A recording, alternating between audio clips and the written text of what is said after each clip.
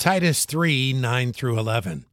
But avoid foolish questions and genealogies and contentions and strivings about the law, for they are unprofitable and vain. A man that is an heretic, after the first and second admonition, reject, knowing that he that is such is subverted and sinneth, being condemned of himself. This is one of the many verses we must remind ourselves about often. Ministers of Jesus Christ should understand core doctrines and at least have a conceptual understanding of how to navigate complicated aspects of our faith. In doing this, we must remember not to be weighed down by foolish struggles concerning opinion, preference, and the letter of the law.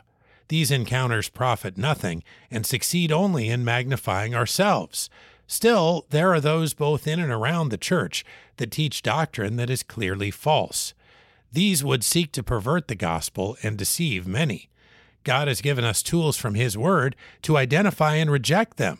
Let us never confuse legalistic wrangling with biblical confrontation of evil. Titus 3, 9 through 11.